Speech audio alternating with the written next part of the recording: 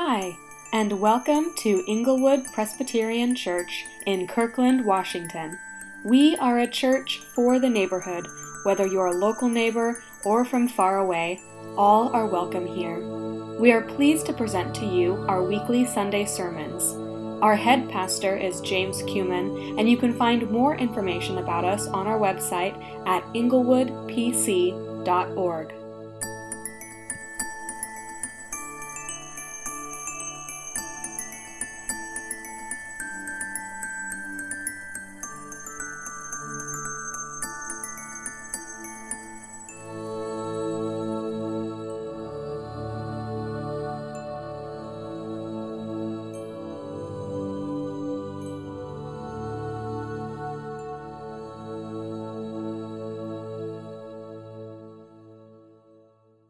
I think it's good to acknowledge where we're at and what's happening and remind ourselves of what's true in the gospel when we are in the face of things like diseases that we have no idea what it's going to do to us individually or us as a country or a world.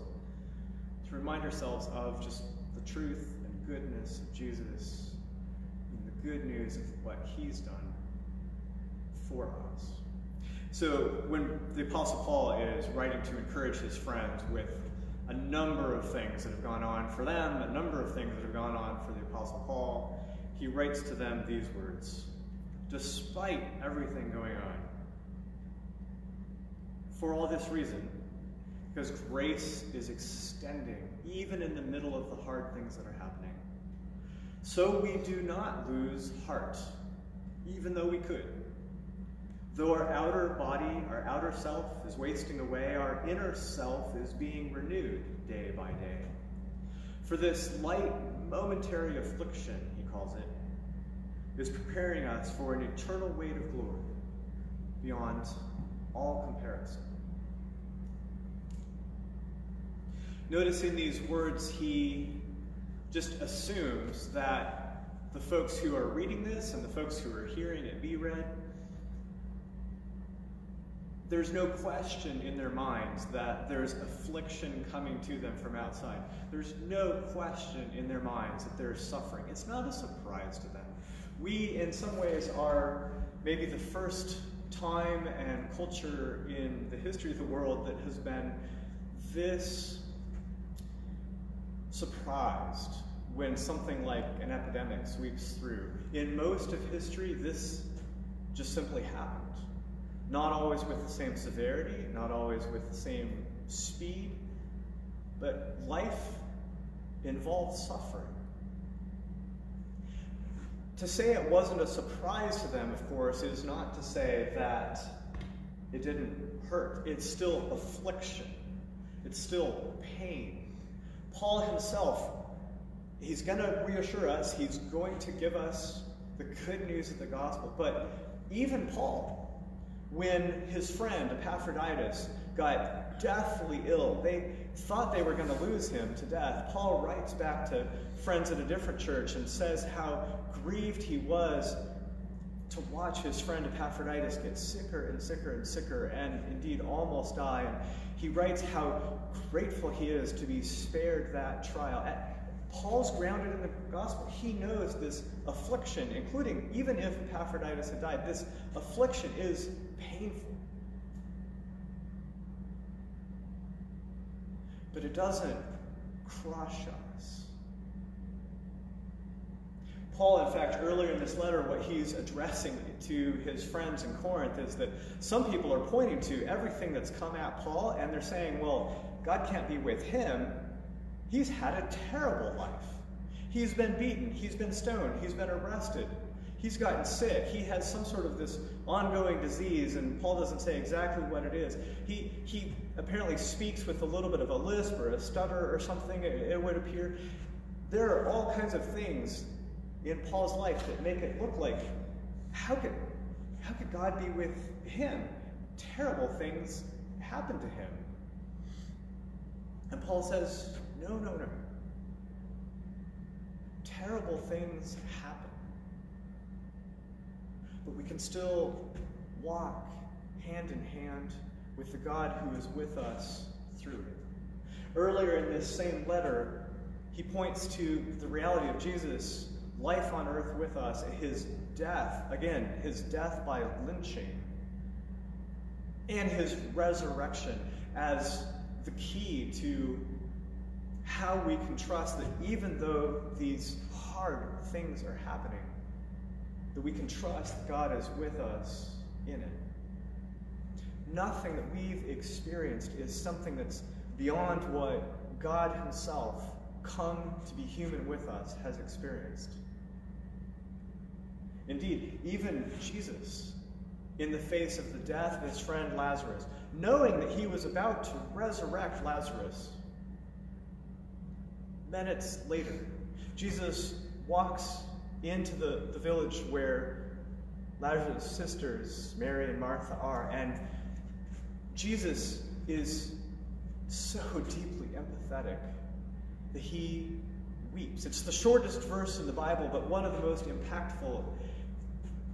That when Jesus comes in and greets Mary and Martha, he enters into their grief in the death of their brother, and Jesus, he weeps. Friends, there's nothing that we're experiencing now that's beyond what God himself has experienced with us and come out the other side in resurrection power. And in fact, it goes beyond that. What Paul is actually telling us here is, because we are grounded in this gospel, because the Holy Spirit has come into our lives, because our sin has been forgiven and we've been united with Christ, we're in him, connected now in this new family of God, this movement of God towards the restoration of all things. Because all this is true, even in the face of our pain and our sorrow and our uncertainty and our fear, we do not lose heart. Yes, our outer nature is wasting away, and his readers would have understood that as a reference not just to a physical, single human body, but all of creation. The whole outer nature that we see is wasting away. Disease comes in. Volcanoes erupt. Our inner self, through the power of the Holy Spirit, the life of Jesus in us, is being renewed. And in fact, here's what he tells us. This light, momentary affliction, which are pretty astounding words given what Paul has gone through in his life. To call everything that he's gone through light affliction. But compared to eternity, it's a moment in time. This light, momentary affliction is preparing us for an eternal weight of glory beyond all comparison. This hard time that is likely ahead of us, if we keep our eyes on Jesus, we are not going to be spared from all the grief to come. We're going to share it. We're going to share it because some of us are going to suffer directly. And we're going to share it because we're all called to love each other and love our neighbor and bear one another's burdens. But this affliction and all the others in our life, we're invited to let them turn our eyes to what is truly eternal. To turn our eyes from the things that are threatened by this disease or our economic troubles, or to recognize just how momentary this life here is.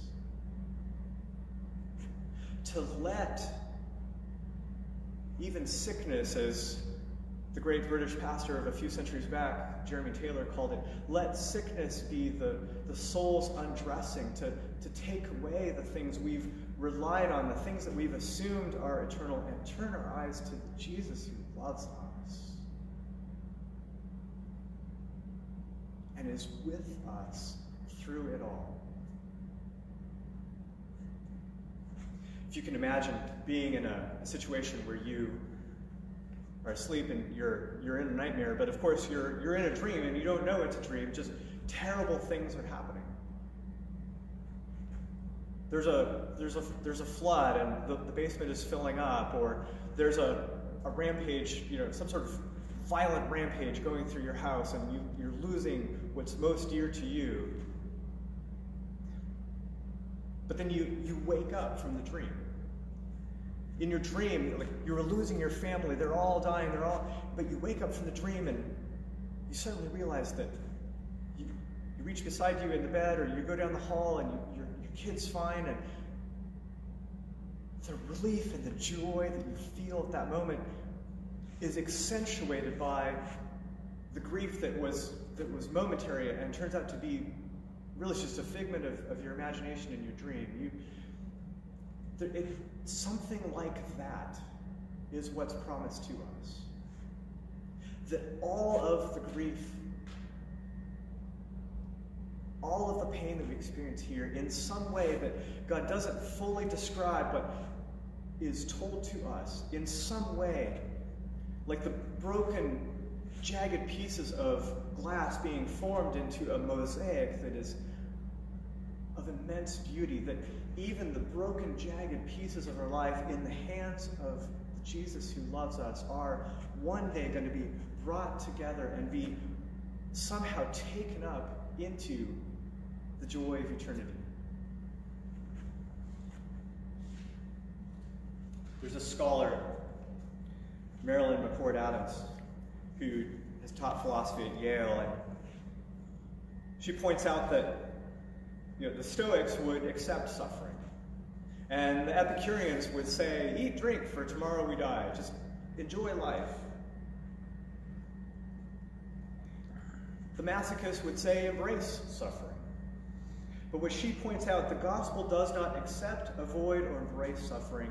It engulfs suffering. Suffering itself just is engulfed by the gospel. I'll close with this reading from Dostoevsky, who certainly had his share of suffering in life too. Quote from the brothers Karamazov.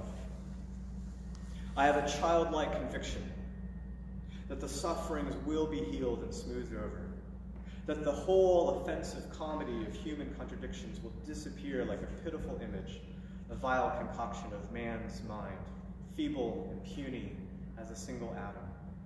And that ultimately at the world's finale, in the moment of eternal harmony, there will occur and be revealed something so precious, it will suffice for all hearts, to do away with all indignation, to redeem all human villainy, all bloodshed.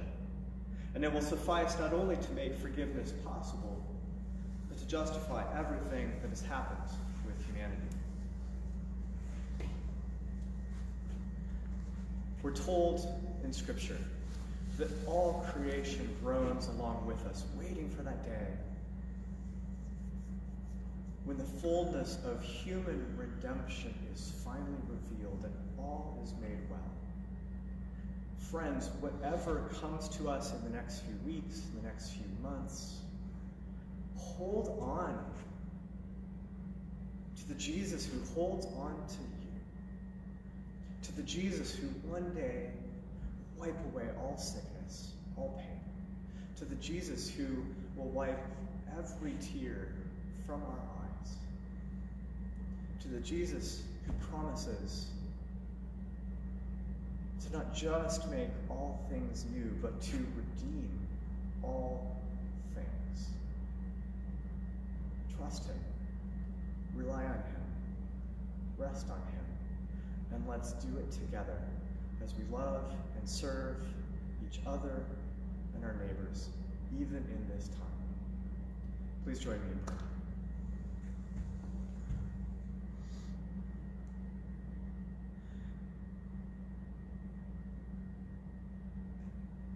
Jesus, what this looks like for us is going to be something we're going to be figuring out in the next days and weeks months. Father, save us from easy answers, but ground us in the reality of who you are. Give us courage, give us wisdom, give us love and compassion, give us hope.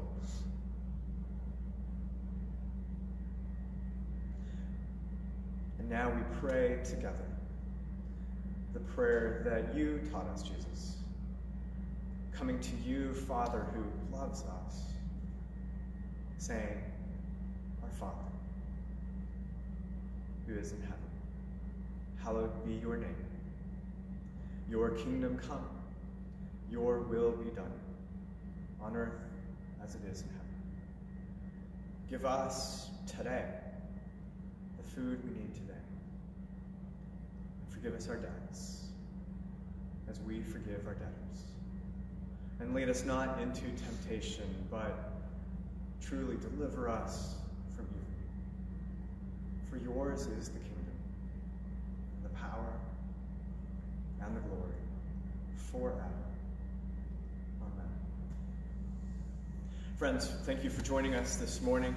I do want to let you know, both our members and regular friends of Inglewood Church and all of you who are listening in and watching, we are, in fact, just holding off on all of our regular face-to-face meetings. So there have been some things, obviously, in Facebook. We started canceling those events.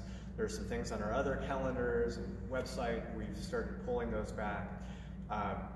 We will let you know about things like Palm Sunday and Easter. Those are just far enough ahead. We have not made final decisions about those, but certainly keep track of us on Facebook and on our website and our podcast, and we will be in touch. And thank you for your prayers. Thank you for your gifts. Thank you for your love and service for each other, and again, for our neighbors around us. Go in peace. Amen.